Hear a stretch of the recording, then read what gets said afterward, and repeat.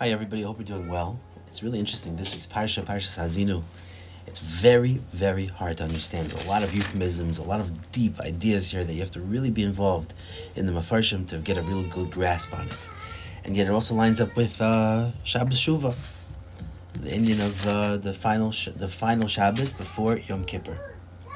Now, the pasuk tells us in this week's Parsha, maybe we can find a connection. But the Parsha tells us in this week's Parsha, Zechor Yomois Olam. Binu shnois dar vadar. Shal avicha v'yagedcha zikenecha v'yamrulach. Remember the days of old. Reflect on the years of ages past. Reflect on the previous generations. Reflect on the previous times.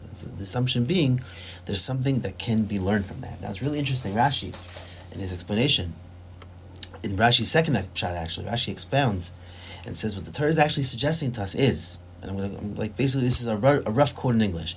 If you have not set your attention to the past, meaning to say that you have failed to remember the days of old, then at least consider the years of the generations so that you become conscious of what might happen in the future. So it's saying like this, Zechor Yemos Olam, Binu Shnois Dar Vadar, meaning think in the Yemos Olam of what has come before you in the days of past. If you haven't thought about the days of past, you haven't reflected on it, at least think about the future. Meaning that we should be encouraged to first reflect on the past, and if we didn't, we should at least consider the future.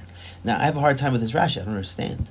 This Rashi actually needs an explanation, to be honest. If a person cannot reflect on this Yumois Olam of what happened already, then why then is that person able to at least think about the Binu Shnais Davador of what's going to happen in the future?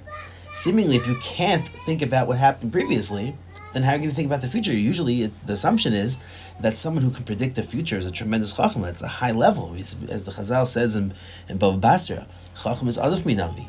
That chacham is bigger than a prophet because a chacham is someone who's so wise is able to personally intuit without a direct word from Hashem what's going to happen. So it seems to be a pretty high level. So the question really is that seemingly that that on the reflection of the past is more. But seemingly, that this pasuk tells us it's seemingly more difficult to reflect on the past. I mean, it's a more difficult past in the sense that you can't do it. That's what Rashi is saying. If you didn't do it, then at least think about the future. But I would say the opposite. I would say that's much harder to intuit the future. I mean, you have to be either a Navi or a Chacham to be able to see what's in the future. So why is it that if you failed for the past, which is much easier, then you should at least think about the future? It's a little bit hard to understand. Now, if, as we assumed previously, that looking at the future is truly like of a higher level of wisdom and chachma, then why is the Torah instructing us to first study the past, and only then, if that fails, to study the future? What is so unique about studying the past? Now, of course, one could easily say, the famous line from Edmund Burke, which is actually, there's a Spanish philosopher, his name was George Santayana, that people think this quote is attributed to Edmund Burke, but it's not true. But the famous phrase is, those who do not learn from the past are doomed to repeat it. Now, this you could say, easily, that it surely makes sense that one to first and foremost carefully study the past in order to improve their future. But this doesn't actually answer our question, because the Torah is telling us that if you did not learn from the past, at least you should study the future. But how is that going to actually help you? If you fail to then study the past, you're not going to then be able to understand your future any better. So how does that help? So instead, I would like to suggest maybe a different idea. Well, it is a great thing to display foresight and to be able to see in the future. However, though, for someone to be able to see in the future, it doesn't say anything about the character of the person. Some people are actually able very, very well to intuitively piece together information and what we call to predict the future. But in the end, that's just really a talent. That's an intellect. It's a God-given skill. It does not necessarily mean that this person is a righteous individual. However, if one is able to accurately reflect and learn from the past, that's truly a high level. Now, why is that? Because the truth is, this is something I think we all fall into a challenge. This is something we all fall and make mistakes in. That when you recount past events, there's a natural natiyah, there's a natural temptation to twist facts to fit our desired narrative. That instead we'll say, but we really meant this. Or it was the other person's fault. Or it was the only option given at the time. Then how could I really have known?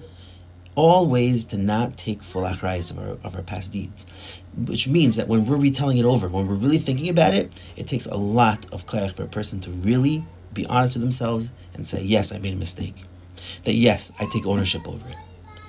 I mean, honestly, that's the challenge. That's the challenge of tshuva, is to be able to look at the past actually see it for what it was, and then to properly apply the lesson that you need for the future. The Yetzer Hara, and this is a very strong Yetzer Hara, to see the world through the back mirror, which means when you're driving, you look at the back mirror, you're looking at everything from the past. But we think that that's the proper events. It's a very pernicious Yetzer Hara, and it eventually leads a person to their end. For one who cannot accurately recall past events in an honest way, that you cannot push away the clouds of willful obfuscation, that you just want to just make it as if there's nothing really what you did that was incorrect, that person surely will never, ever learn from their past mistakes, and is truly doomed to repeat them. It's actually funny. I heard a very funny line once. Somebody said, the only people that are capable of changing history are either God or the historians. Only someone who has the MS, the midah of MS, that's a proper moral compass, that's not agenda-driven, that type of person can accurately recount past events. We have many times in history different types of kings and warlords that erected huge, immense statues, claiming that they annihilated this enemy, and they beat that enemy, and they beat this. And yet, we have verifiable archaeological evidence that's totally not true. Right? So why is this so? Because the truth is, these kings, they wanted to shape a narrative. They wanted to create their own reality, their own version of what was the true past events. And in their minds, in their fanciful recollection of history, this was their truth. Right? No pun intended. This is their truth.